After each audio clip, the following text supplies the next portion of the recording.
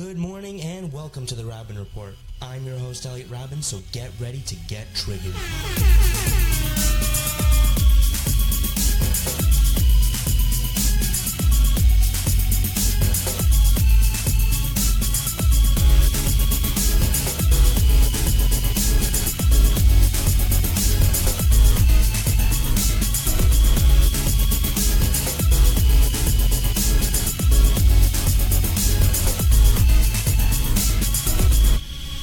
Good morning and welcome to the very last episode of the Rabin Report. I'm your host, Elliot Rabin, as you might have heard in our intro. And with me, as usual, for the last time this season, I have my expert panel, Marshall, Adam, and Daniel. How are you guys? Doing very well. Bittersweet. Bittersweet. Exam season's up, so. That's true, yeah. Exam sweet. Nice. So, today we started at 11 a.m. exactly to give you one entire hour of content. On top of that, we're going to skip our 5-minute recap of the week because this will be the episode you talk to your grandkids about. At least I will. I don't know about you guys. But so today's topic, free speech. In order to really talk about this subject in full depth, we brought on two very special guests. The first is one of the founders of Students Supporting Free Speech at York University, Priyank Desa. I hope I said that right. And the second is a popular contributor to the Rebel.media, Jay Feza. So welcome to the show, guys. Where are the cameras? So many of them. Sorry. There you're on camera now. So, thank you guys for coming on today. This episode, we're going to dig deep into the concept of a free speech, and how it differs from hate speech, and how free speech is interpreted on college and university campuses. This is a very controversial issue we're going to discuss, and what better way than to do it on our last episode. Whatever everyone says, whether everyone says what they'd like, or I suppress everyone by cutting their mics, it'll be a great show. Now, before we get to the questions, we are live on spiritlive.ca and Facebook Live, so you can tune into us there and message us live on our Facebook page to have your thoughts read live on air by Marshall. Wherever you are, whatever you think, we want to hear it. So, without further ado, let's begin our final episode. The first question is directed at our guests. Why don't you both tell our audiences a little about yourselves? Priyank, let's start with you. Hi, so my name is Priyank Desa.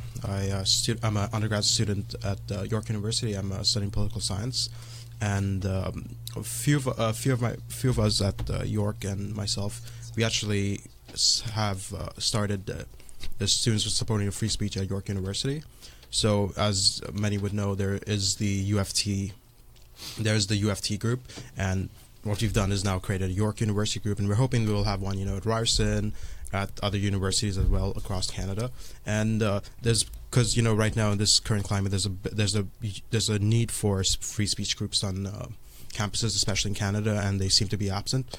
And there's a change happening, and it's great to be part of that.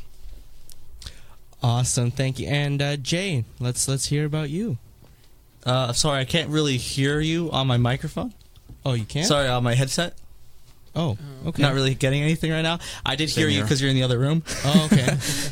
So if you want me to talk about myself, that's fine. But I don't hear what you're saying exactly. Yeah. Okay. On your headset. Yeah. Talk. Go ahead. Tell us about yourself. Okay. Yeah. We're just gonna. I'll just talk to you guys a bit while we're just fixing that issue. Here as well. Got no audio. No audio at all. There should be a Spirit I do One. hear what you're saying. Yeah, because you're in the other room, but There's a I'm not Spirit- hearing you on the headset. Oh, okay. There's a Spirit One little knob, and make sure they turn it up. Can you guys hear me now? It's all the way up. It's all the way up? Already it was. That is weird. Try Spirit 2.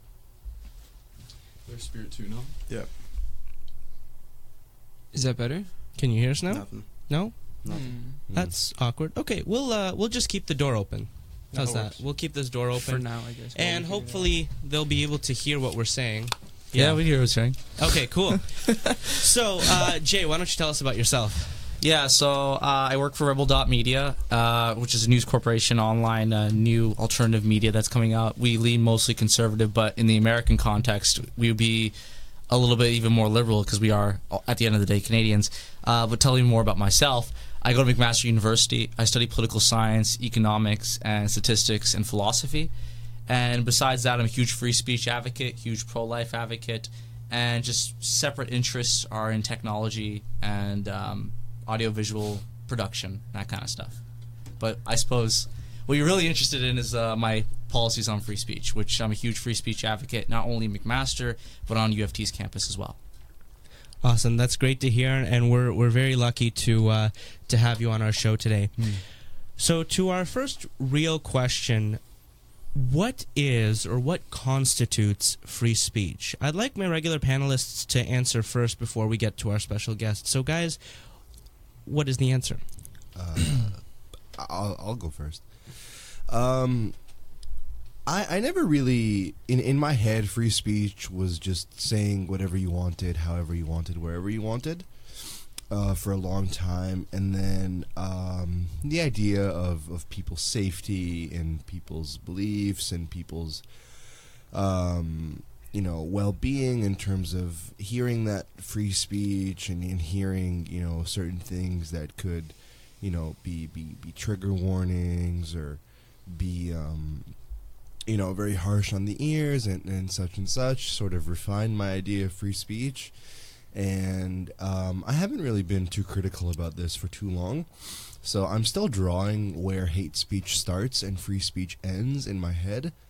And trying to sort of vet out my biases towards certain issues that I'm even sensitive about. But for me, free speech is, I believe that everybody has the right to their own beliefs, even if they are in total opposite of mine. If I'm giving an example, I'm very sort of pro-Palestine, as they would call me, even though I wouldn't be considered pro-Palestine under some, contexts. But if somebody believes that, there are some radical, ultra-Orthodox plans that, the Arabs of Israel should be transferred to Palestine, and in general, the Palestinians should be completely exiled, and Israel should just take over. And if you have that belief, then I think you have that right to the belief. And if you are to present it in a professional manner, I think there's no harm in that. But if you go around with signs of dead Palestinian children and, in support of that, and you're walking around and screaming in my face, then I have a problem with that. And I think that that's where free speech for me at this point in my sort of critical life has ended and hate speech has begun. Basically, if in summary, if you're not a dick about your beliefs, then I think that you have your right to free speech. But when you become a dick, then I think you lose it and it becomes hate speech. I think for me personally, it's just what I view as like in comparison to the Canadian Charter of Rights and Freedoms, which is just Section 2. I think that's just something that every Canadian should uphold in terms of the right of expression, of your opinion and your belief. And also that also constitutes in terms of the freedom of the press, so that you should be able to express your opinion without of any fear of any particular judgment specifically from the government, but you should be able to have be able to take and accept criticism from others. And I think that's just very, very important. So no matter if, an example with what Adam was saying, if you're pro-Israel, pro-Palestine, you should be able to express those opinions, and more importantly, you should be able to express those opinions with other people in a proper, educated, formal discourse manner. That was a bad way to phrase it, but yeah, I think everybody should be able to talk about that. And there's, in terms of the line between hate speech and free speech, it's very. What people are trying to change that particular type of opinion. Some people think that if you're criticizing or if you support one particular political candidate, you're automatically ensuing hate speech or you're spewing hate speech, which I don't agree with at all. And if somebody supports Stephen Harper back in the day, like, no, you're not committing hate speech at all. That people who think that, they don't know what they're talking about whatsoever. So I'm a free speech absolutist. My views are relatively in line with the what's been established in Canadian law. Free speech is the right to be able to present any meaning, any thought, any opinion in any way you want. The only time a line should ever be drawn is when your speech, by latent effect, is in violation of another law. So, for example, with harassment, with a threat, with inciting violence. One thing I've seen that detractors of free speech absolutism often bring up is the shouting fire in a crowded theater argument, which really doesn't apply. Shouting fire in a crowded theater is a call to action. It's a call to a dangerous action specifically.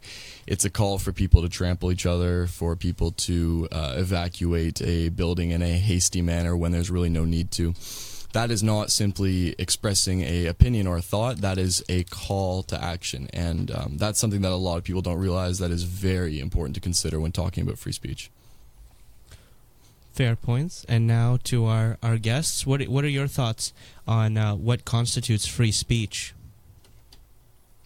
Yeah, so I'm with Marshall on this. I'm a free speech absolutist. I think the way democratic societies work is we should be able to say whatever we want to say, and that includes crazies like West Barrow Baptist Church, or even more radical sort of groups like that.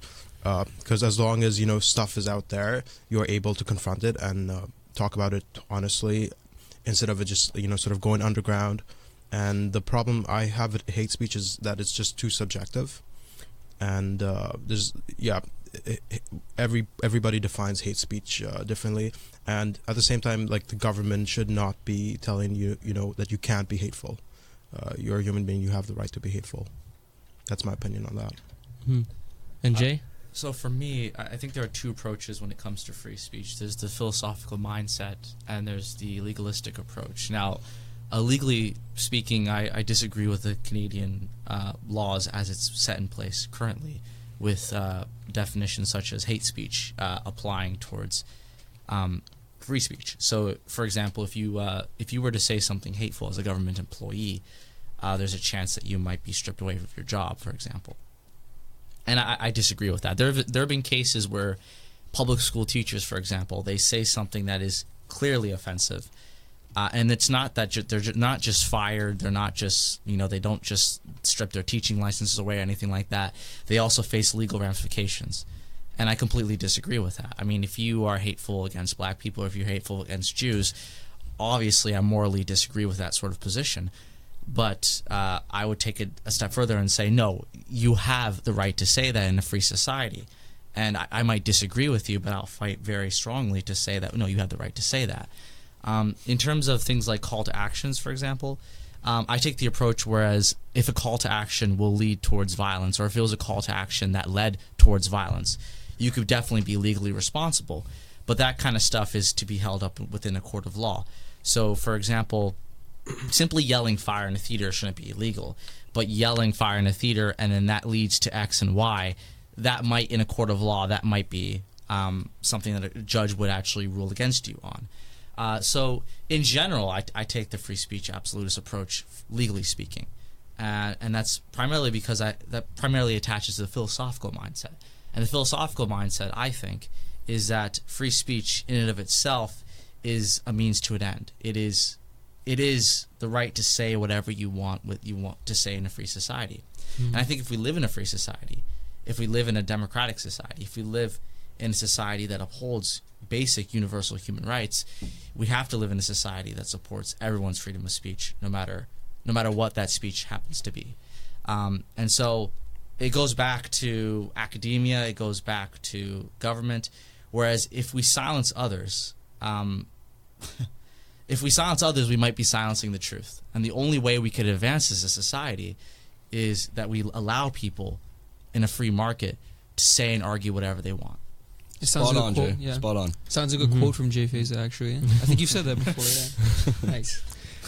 So we touched, you all touched a little bit on the topic of hate speech. So my next question, how does free speech differ from hate speech? We mentioned it a bit, but let's go a little more in depth. Anybody can take this question.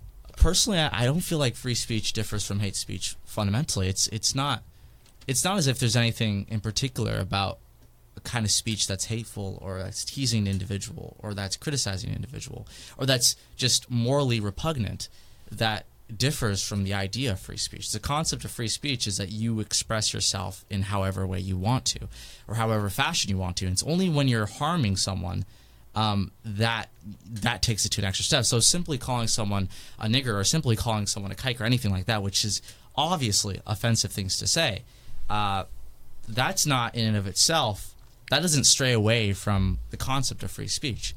And so, yes, free speech encompasses what we would all morally find repugnant. Free speech encompasses things that, in many contexts, is abusive. But that's the world we live in, and that's how people speak to each other. So, yeah, to answer your question, I don't really see a difference between hate speech and free speech, fundamentally speaking. Yeah, I would totally agree. And I've said in the past that I don't think hate speech is a thing, and now I would not so much say that anymore. Hate speech is a thing, but my stance on hate speech is that I don't think it's natural to expect people not to hate. Hate is and can be very harmful. But in the context of expressing your views, regardless of how deplorable what you're saying is, I think that word in a while. I think you are not an advocate of free speech unless you advocate for the speech of people you disagree with to be heard and to be said. It's a great point. I think there's a great, I think it was Andrew Jackson quote, I believe, on that, and I wish I could remember it because it's such a great quote. But yeah, I think hate speech, it is a thing, of course, and it's terrible. But if we are allowing the government to say that you cannot espouse these views, that you cannot express these views, who says that the government is not going to decide what is hate speech on their own, based on their own agenda, and decide to criminalize certain speech that simply is questioning their narrative, simply is questioning a common social narrative, the zeitgeist of the times.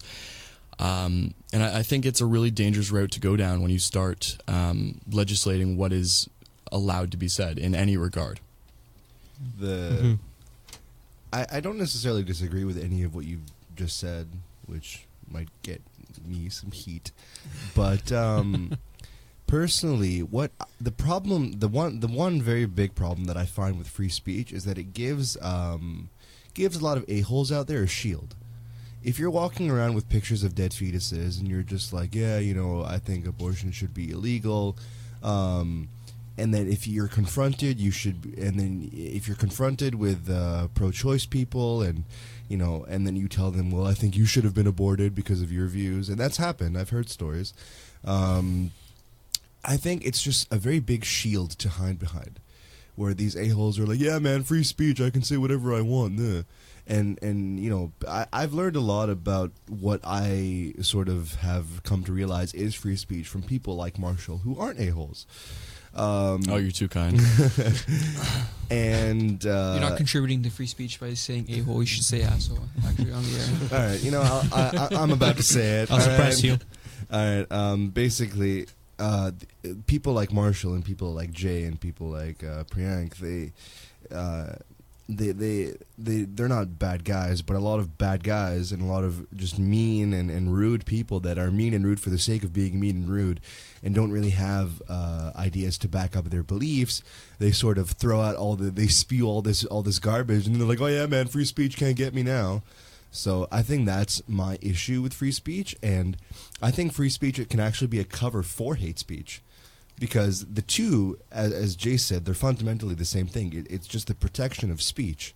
It doesn't matter where you draw the line. As long as you protect all of it, then it is free speech. I don't think you actually disagree with at least their right to say what they want to say. And No, fundamentally, I don't you're disagree. disagreeing with their ideas. No, I don't and that's disagree fine. with what they want to say. I disagree with how they say it. And they're assholes. And they're You get assholes, it. yeah, exactly. So that's The thing my... is, do you really want to live in a world where you're legislating respectfulness? Let's put it that way. Yeah, see, that's the thing, because every government can change about what they believe to be respectful or not.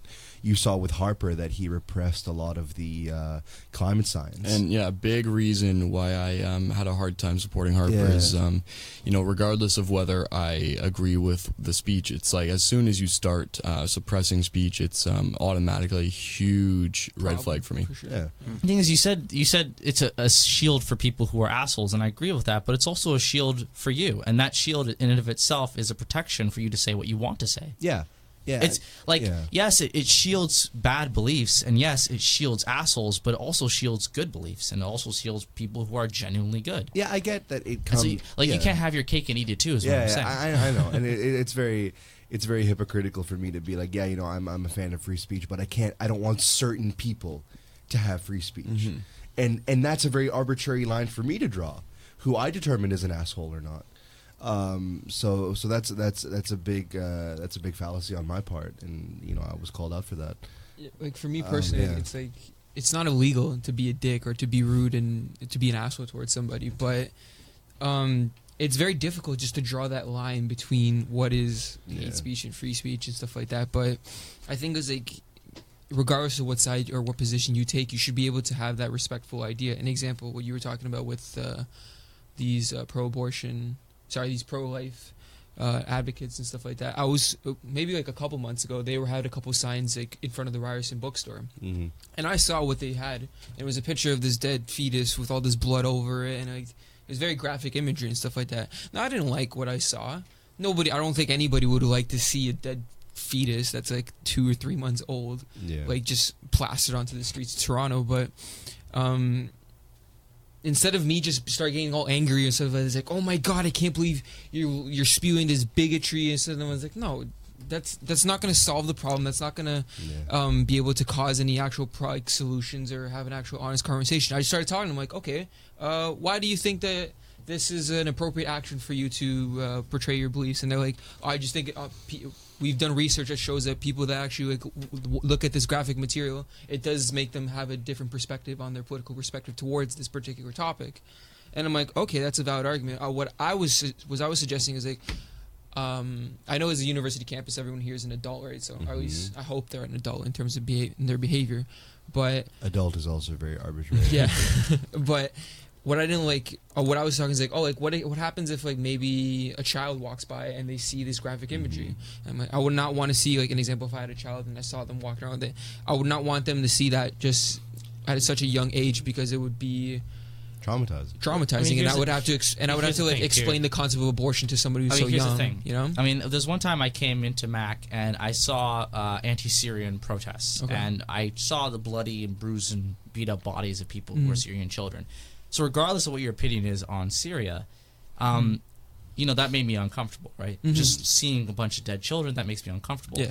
But that brought out their message forth, and it got me thinking, what is my opinion on Syria? And I'll give you another example of that. In the anti-slavery abolitionist movement, they put pictures of slaves in books and in bars and taverns and that kind of stuff, right? Nobody wants to see a picture of a freaking beat-up slave or a drawing of that kind of stuff.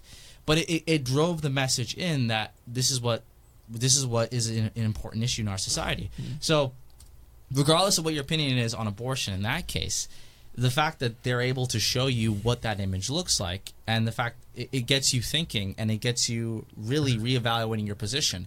So if those pictures are true, if that is an accurate representation, that's either what you don't support or do support.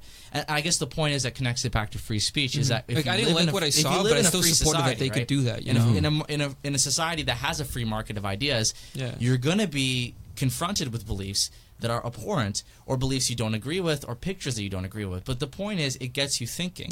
And if they're wrong, if they're completely wrong, then have a debate, have that conversation, tell them about it, and then move forward. So hope, like, the biggest, like, what is it called? The biggest disinfectant. Sunlight is the biggest disinfectant. Exposure. So like that kind of stuff, right? Okay. So they're exposing themselves and exposing the right ideas. If they're wrong, if they're backwards, they've shown it, right? And we can have that conversation. Absolutely. Yeah, but the example, like, when I was talking to them, I wasn't like, I wasn't trying to pick a fight like in what happened yesterday here on campus or something like that.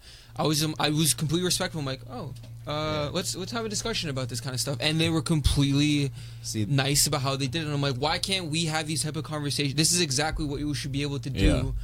Like, I didn't agree with what they were doing.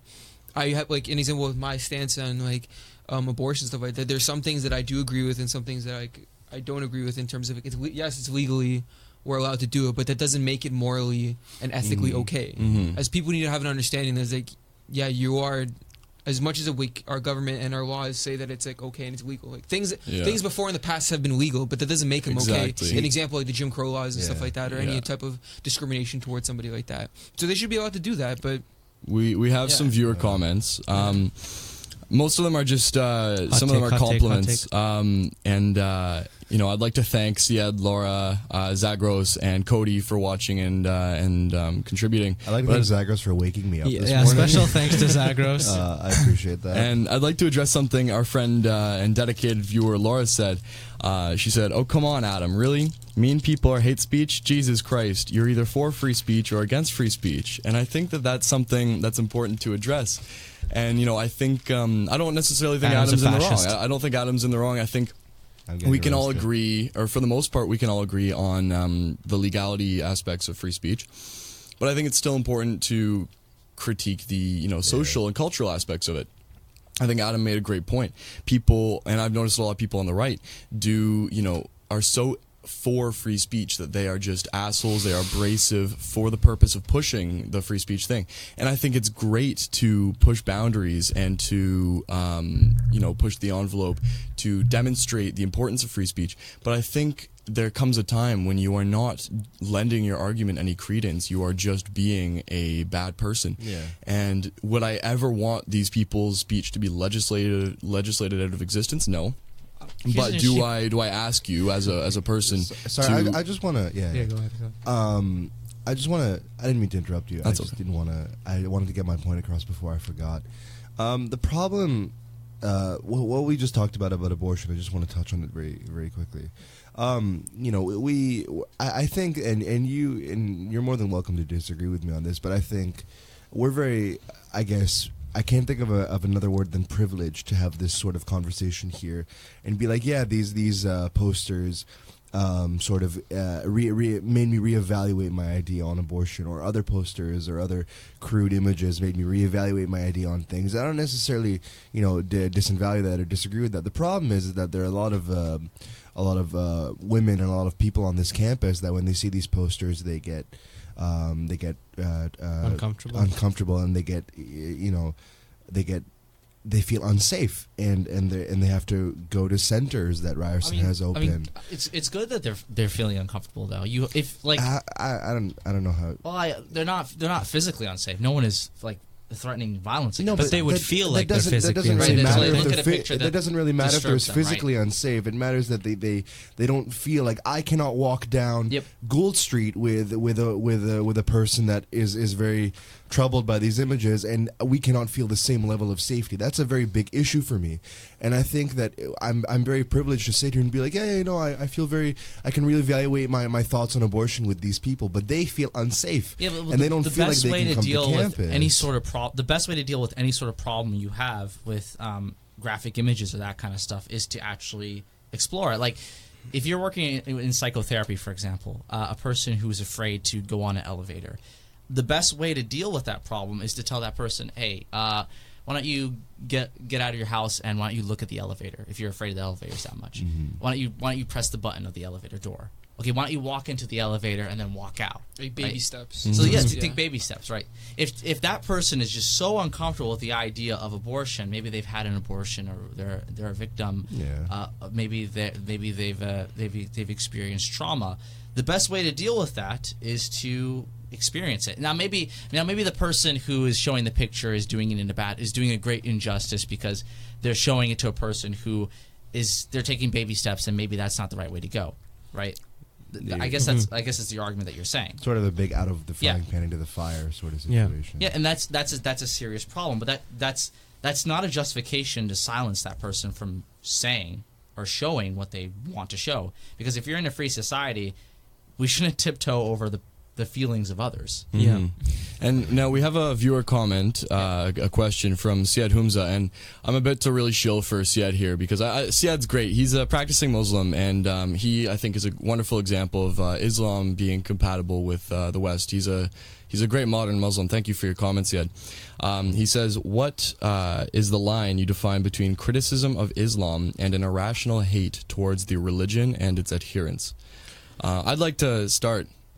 And I think that if you say that you hate the ideology of Islam, I don't think that that's a hateful thing to say. And when we're talking hateful, I mean hateful in a morally reprehensible way.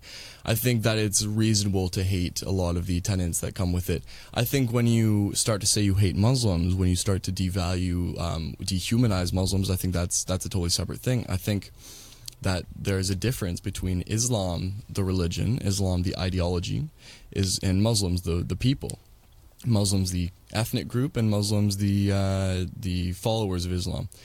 And so I think to criticize Islam, to criticize the ideologies that come with it, the Prophet Muhammad and the views he espoused and the things he did as documented in the Quran and the Hadith, I think that that's totally valid, and I think that that's important. But when you start to say that you don't like Muslims or that you think Muslims are bad people, that's for me a problem. And of course you should be allowed to do it, but it's not something I agree with. I think it's something that I would encourage people not to do. So Priyank, sorry, I didn't mean to cut you off. No. You've been rather quiet. Do you have any thoughts on this? Yeah, actually, talking about sort of criticism of Islam and so ideas do not have the same protections that people do. So that's one thing to sort of hate on people and to be violent towards people. But ideas it's like a free for all. Everyone should be able to ask critical about everything as possible.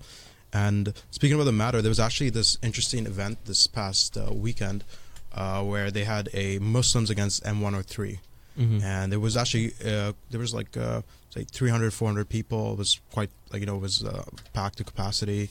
Most of the crowd seemed to be Muslim themselves, and there's an understanding that, like the term Islamophobia, that term came about because it came through the Muslim Brotherhood, and then it was adopted by the Human Rights Commissioner in the UK, who then regretted doing that. But that originally meant, besides criticism, being hateful of Muslims, what it also meant, it included was being critical of Islam. And there are a lot of Muslims who realize that, hey, within our community, we have different levels of, conservative Muslims. There's that slew of like super radical, and then there's like, largely moderate and, very liberal and reformer Muslims. And they understand that, free speech is in their favor. It is something that's required to sort of do what has happened in the Christian world and and in Judaism, where we can be critical about religion and help progress it. And so it's very important that it be there especially for religions. And Adam, you wanted to say something in regards to that as well? I feel like if I don't get cut off, I'm going to talk for the next 28 minutes. But okay, thanks for talking. No, I'll be brief, and I say that and I lie every time. The problem with that is that I think there's so many dimensions to this whole anti-Islam movement. I would say it's a lot of deep-rooted anti-Arabism. When I confront a lot of anti-Islam people about Islam, and I mention that there are Bosnian Muslims, Albanian Muslims, and many American white Muslim converts, they sort of look at me and they're like, what? And I think that it's more a race issue rather than a religion issue. I think that a lot of people don't really know a lot about Islam, and they know the three hot topics of Islam is Muslims hate gays, Muslims want to take over the world, and then Muslims did 9/11. Like that's the three number one things that you hear from people that are very anti-Islam. And I think that if you're gonna character slander, as this term has become very popular, a few bad apples versus a whole religion, then you have a problem. That's the distinction that I think is very prevalent. If you are educated and you have issues with some of what is mentioned in the Quran, then I think that that's not necessarily being anti-Islam. That's being critical. You won't meet a Muslim and hate them immediately, or you won't meet a practicing Muslim and hate them immediately. But if you say things like Islam is donkey shit, and I've heard that from people, I disagree with it absolutely completely. But I've heard that from people, they just yell that in the street, and a lot of people, especially now in Europe, they've said things very similar. And I think that like you're not an educated person. You can't say stuff like that, one, because it's immoral, and two, because you have nothing to back it up. So I think that's the distinction. The thing is, for me, I would say no idea is above scrutiny. No people are beneath dignity. And so what I mean by that is, I think Majad said it very eloquently when he said it on Big Think. But I think what I mean by that was is, a great Big Think. You would say it's a philosophy channel on YouTube. What I mean by that is, you insult people's ideas, you criticize people's ideas, you criticize their thought process, you don't criticize who they are as a person and as a being.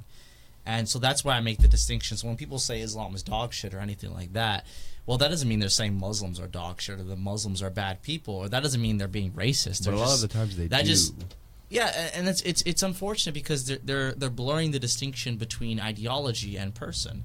Whereas you could be a person and you could be a person of any race and you could be a person of any creed and still have perverse ideas, right?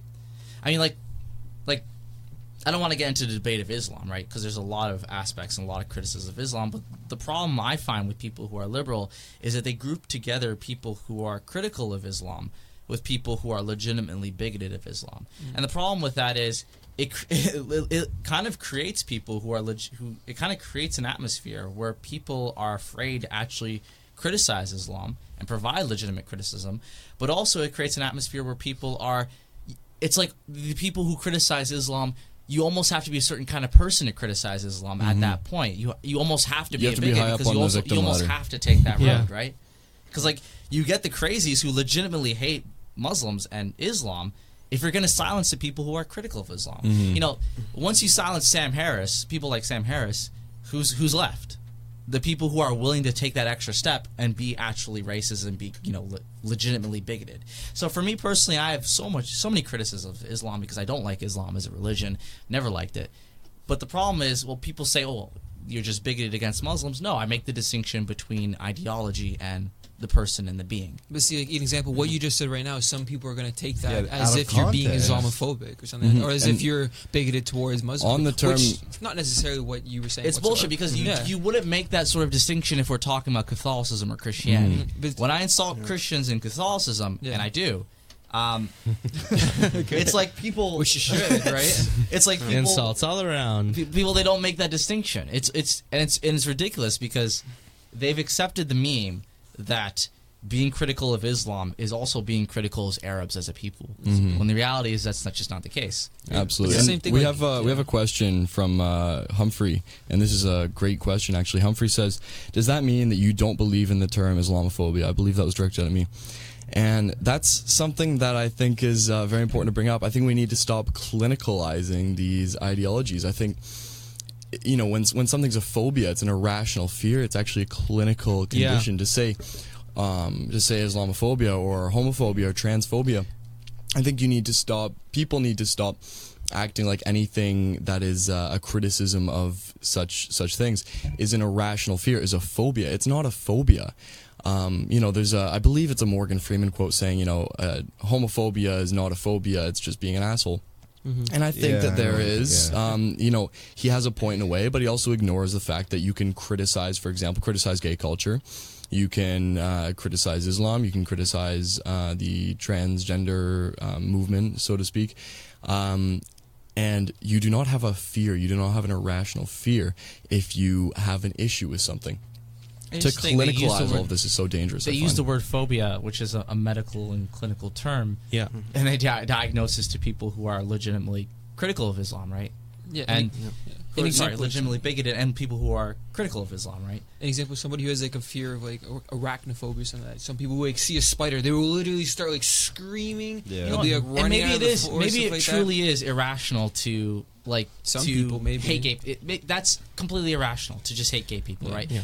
But there's a difference between hating a person and hating the idea, and so at least Muslamophobia makes a little bit more sense because at that point you're actually talking about a person, whereas Islamophobia you're Yeah. being critical of a set of beliefs and ideas, right? The problem, and it's yeah. rational to be critical of that, and it's rational to disagree But with the Islam. the problem with that is that there are a lot of people that are just general Islamophobics.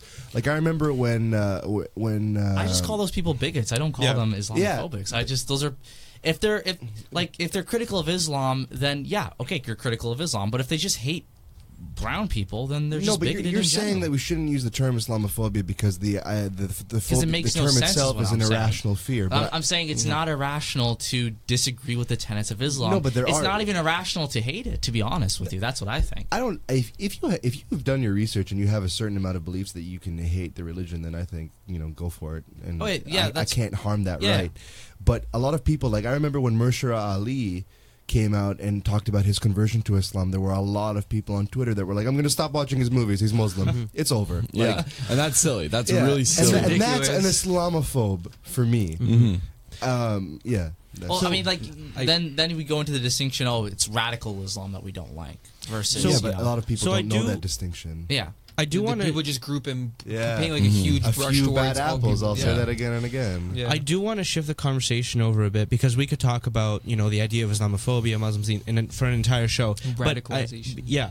I want to shift the conversation to freedom of speech on college and university campuses because that's a big thing. So my question: how free is freedom of speech on college and university I think we should let campuses Priyank, these yeah, days? for Yeah, sure. let's start with Priyank. He's You go the to York expert here. University. How bad is it there, or how good is it there? We don't know. I think I gave it It's away, pretty but bad. how is it? So yeah, How so York, bad? I'd say, is pretty bad. Not as bad maybe as Ryerson, but like I think Ryerson and York is like among the worst in the countries. Probably. It's just that because I mean most universities are super ideologically to the left, and I don't know I don't know if I still am on the left at this point, but I still like to think of myself It's as a hard, liberal. isn't it? Yeah, to exactly. maintain with those values. Just take the good values from liberalism Yeah. and then just adopt that to conservatism. I mean, that's what I've done.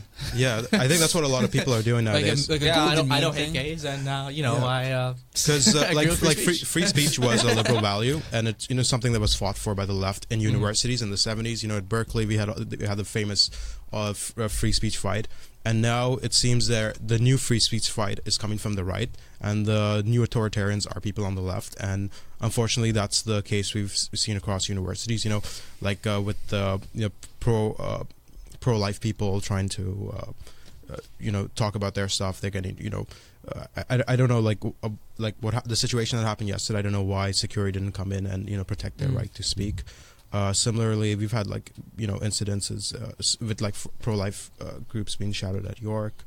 We've had a newspaper banned from campus, and I think the federal government actually, some MP had a part to do in that as well. There's a general climate of you can't speak certain stuff. I luckily have the brown privilege where I can say stuff and not get like this knee-jerk reaction of being racist. And unfortunately, a lot of people, like I study political science, people just don't feel like they can express themselves in tutorial or during lectures, and then we'll meet during smoke breaks or after class, and it's like, hey, I actually think this, blah blah blah, and that whole atmosphere is just not conducive to what university is supposed to be. Well, here's the thing: they first come after people who are hateful, right? People that everyone morally disagrees with. So they stamp out Nazis and whatever. So great, that's okay. They did that, right? And then they went after people they ideologically disagree with, like people who are pro-life, and then people who are part of the men's rights groups, right? And then they just keep creeping and creeping and creeping and keep taking away these groups, which is, we're now talking about this now because they're starting to attack groups that people agree with. Like, because I'm pro-life and I agree with a lot of the tenets of their group, right? But as they keep doing this and as they keep censoring people, we're gonna wake up to a world where even having the most mundane liberal opinion is going to be censored. Like, if you have any sort of opinion like people, like right now they're going after people who believe in free speech. They're going after free speech groups. Why? Because that's an affront to them censoring the groups that they want to censor. And so they're going to soon censor certain nationality groups. They're going to censor the Like if one Israeli, falls, then the pro-Israeli other one's groups, gonna- that kind of stuff. They're going to censor probably Jewish groups later. But, like, they just keep coming and coming and coming and coming and keep trying to create their own little world within universities and try to dissent. When the reality is people are different and we all disagree with each other. We should all live in a world where we have a free marketplace. And I think that really rings true that everything's being censored because, honestly, I thought that this show would be censored, at least after the first season, because it's very, not to, like, gloat or make ourselves look great, but this show is very different from any other show that's on Spirit Live. We actually talk about, there are amazing Important shows issues. on Spirit Live. There's no questioning that. But this show really talks about the important issues affecting our lives that people are too scared to talk about. And I felt that because Ryerson is very liberal in, or at least very one-sided in political views, I thought that this show would get censored. So I'm very glad that we're able to have this discussion here. I ran with a progressive slate for the RSU, and I don't With the- regret. I'll put it in there. I don't Progressive. regret that decision. The people that I ran with are very good people, and I'm very happy that they are the reason why I am now in the Ryerson Students Union, and I will not take that credit away from them. But I was given a lot of slack for some of the things that were said on this show by other people. and Not some of- slack. You weren't given slack. You were given flack. I was given flack. Slack would by- be a good thing if they give you slack. Yeah, I was given flack by some people that things that I've said on the show and things that other people said on the show that I was associated with. Like something that Marsha or I or Or Elliot said. or anybody. I think that it's very biased of me to take a dump on these pro-life people when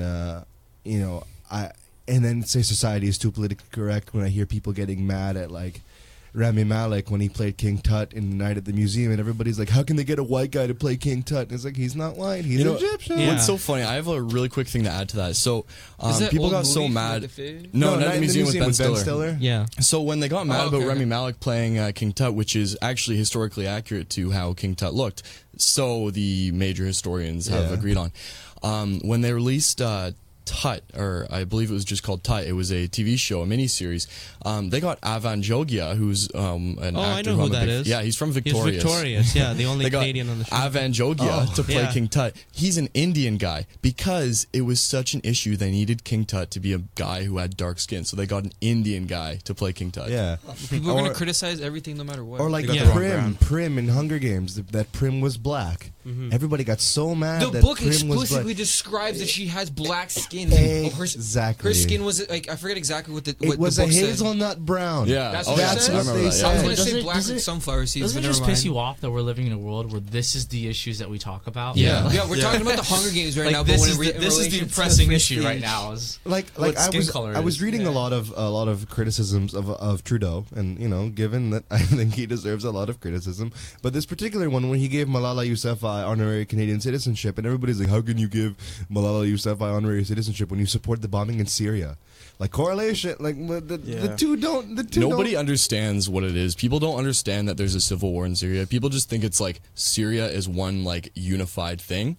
people don't understand that there's Assad and the hear rebels and saying the Kurds how and how ISIS. how can you bomb Syria for bombing Syria to tell them not to bomb Syria anymore? Like no, it's not Syria It's bombing not. Syria. It's not. for It's Christ's not sake. black and white essentially. And people Definitely. don't understand it. And these politically illiterate people, they can have opinions if they want, Yeah. but the fact that their opinions are given so much credence is ridiculous. Yeah. And on the topic at hand, one thing I've noticed is that universities, of course, are often on their own plane of existence in terms of ideology and the zeitgeists and how the general population feels.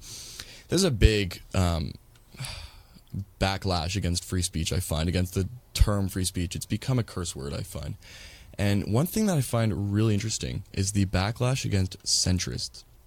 I've heard centrists get more stick for being centrists than I've gotten for being a conservative. And so many people on the left just hate centrists for not being left enough. And I find it's absolutely terrible that people are not allowed to be moderate. How can you not be allowed to be moderate? How silly is that? It's like you either have to be like a radical, like regressive Leftist. SJW left. well, or you that's have- what you have to be. 'Cause they- Either don't tread on me or like the left version. Yeah, of people's that. like either you don't agree with my opinions and you're an all right white supremacist, Nazi, whatever BS terms they want to use Yeah. just to hate on somebody, or you're regressive. Like, or you're Yeah. a centrist and you're a Nazi Yeah. sympathizer. The thing is, Yeah. if you're an activist in one of these political organizations, you almost feel like you have to be more of a radical, or at least you have to present yourself more of a radical Yeah. than your believers than you actually are. And that's probably why they're trying to pull people who are moderate and centrist Right. into either you're with us or against us. Is because if they want to see any sort of political activism going on their side, they have to be more radical, Yeah. which is a damn shame. Also, just a 10-second thing for the people that, think that Trudeau can't be supportive of women's rights in the Middle East and women's education in the Middle East and anything to do with progress in the Middle East. Has the term geopolitics slipped anybody's mind? Canada essentially needs to support the States in terms of their actions, or else we get screwed. Yeah. So I completely agree I'd with like you. people to remember the very wonderful topic of with geopolitics. And we do. Do you have something? Yeah, quick? so I often hear people on the right, and I think it's very important to criticize my own side, criticizing Trudeau for selling arms to Saudi Arabia whilst claiming to be a feminist. I don't necessarily see anything wrong with that. If we aren't selling arms to Saudi Arabia, somebody else is. So we are running low on time. We have about 5 minutes before I close the show. My last question, very quickly. What can one do to be able to express their opinions without being labeled a quote-unquote hater? Just don't be a dick about it. Honestly, if you have an opinion that's generally criticized, whether it be from the left or from the right, I think there's a certain level of professionalism that needs to be maintained.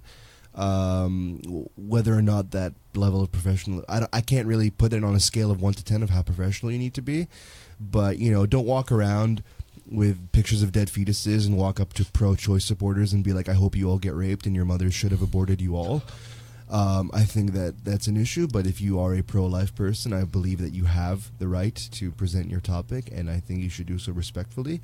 Coming onto campus and making a lot of people feel unsafe and uncomfortable, you're not getting your point across, you're just making it harder for yourself. And that goes for people on the left too. I think that the whole Tommy Lahren is dead party on Twitter and the Punch a Nazi party and all that, I think that that's equally, if not just as bad. Lastly, I want to quote what your professor said on the show about anti-Semitism. Yeah. If you are faced with someone that is an anti-Semite or that you disagree with, just shower them with kindness. And as Care Bear and as snowflake as that sounds, I honestly believe that, and I think that's the I'm last actually thing I'm inclined say. to agree. For me, and I hate to sound pessimistic, I pride myself on being an optimist. I truly believe that there's no winning a lot of the time. On a university campus specifically, I just think you need to have your points backed up with facts. You need to research and make your arguments irrefutable. If your arguments are not irrefutable, you need to go and find a different stance. And I think that that's the most you could do to mitigate it.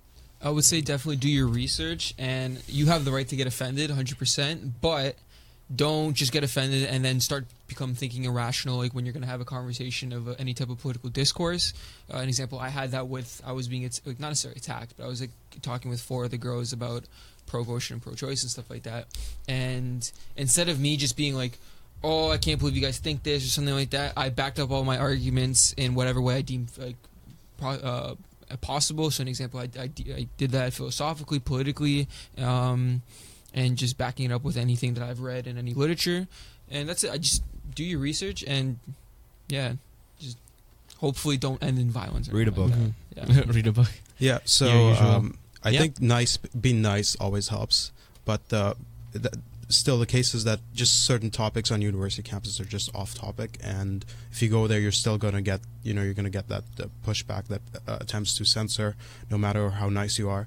I think if you're a student, you just got to keep going at it. Form clubs if it's something that you're very passionate about, and we need more free speech clubs, and it looks like it's going that way.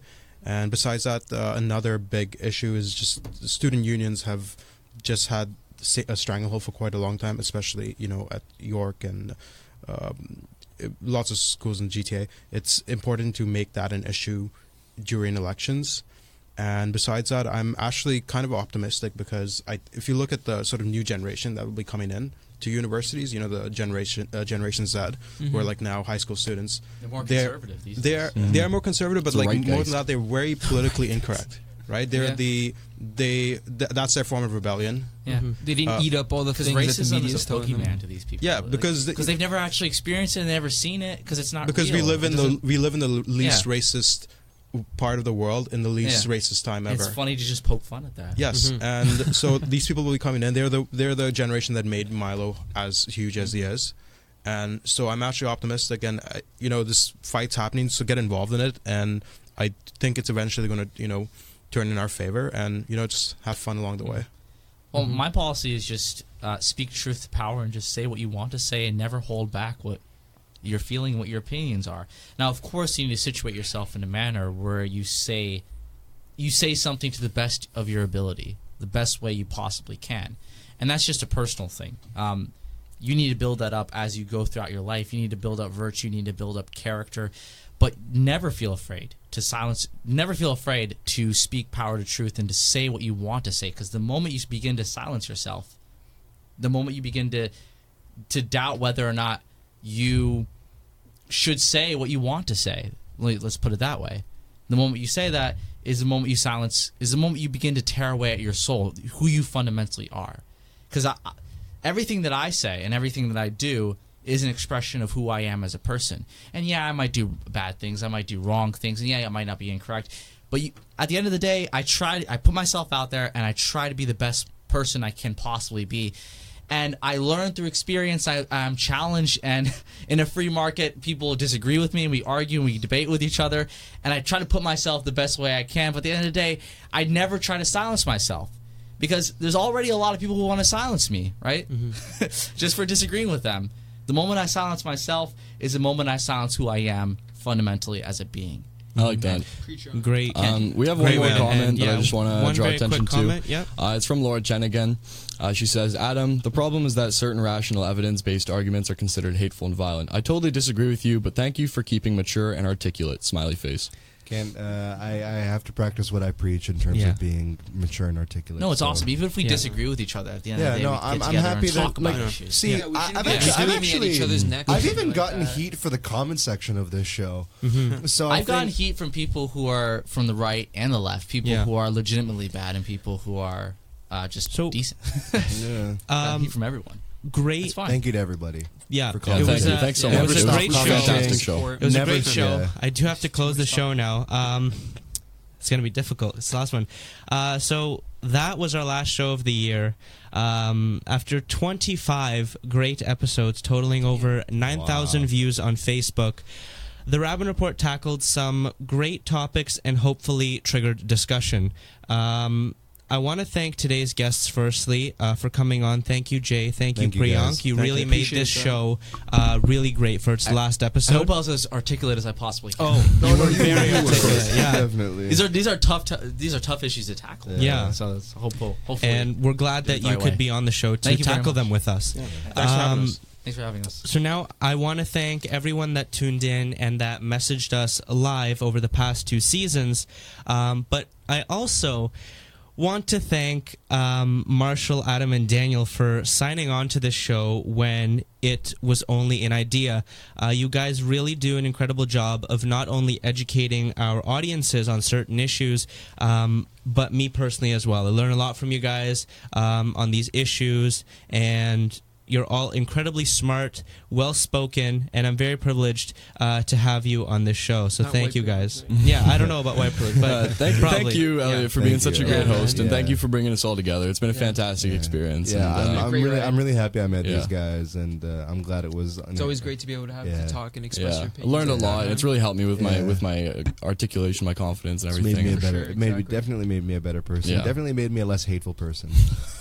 Yeah. Um, And yeah, Yeah. I'm so glad that we could do this. Now, lastly, before we go, do you guys want to mention, like, very quickly your favorite episodes over the past 8 months? Just the episode itself. Live election coverage. Live election Yeah, coverage. For sure. for Yeah. me- Watching me get triggered, seeing Donald Trump winning all of those states is pretty hilarious. no, for me, In it's just that retrospect, one looking point back that we at all it. see Florida getting called, and we're all Yeah. like, "Boo!"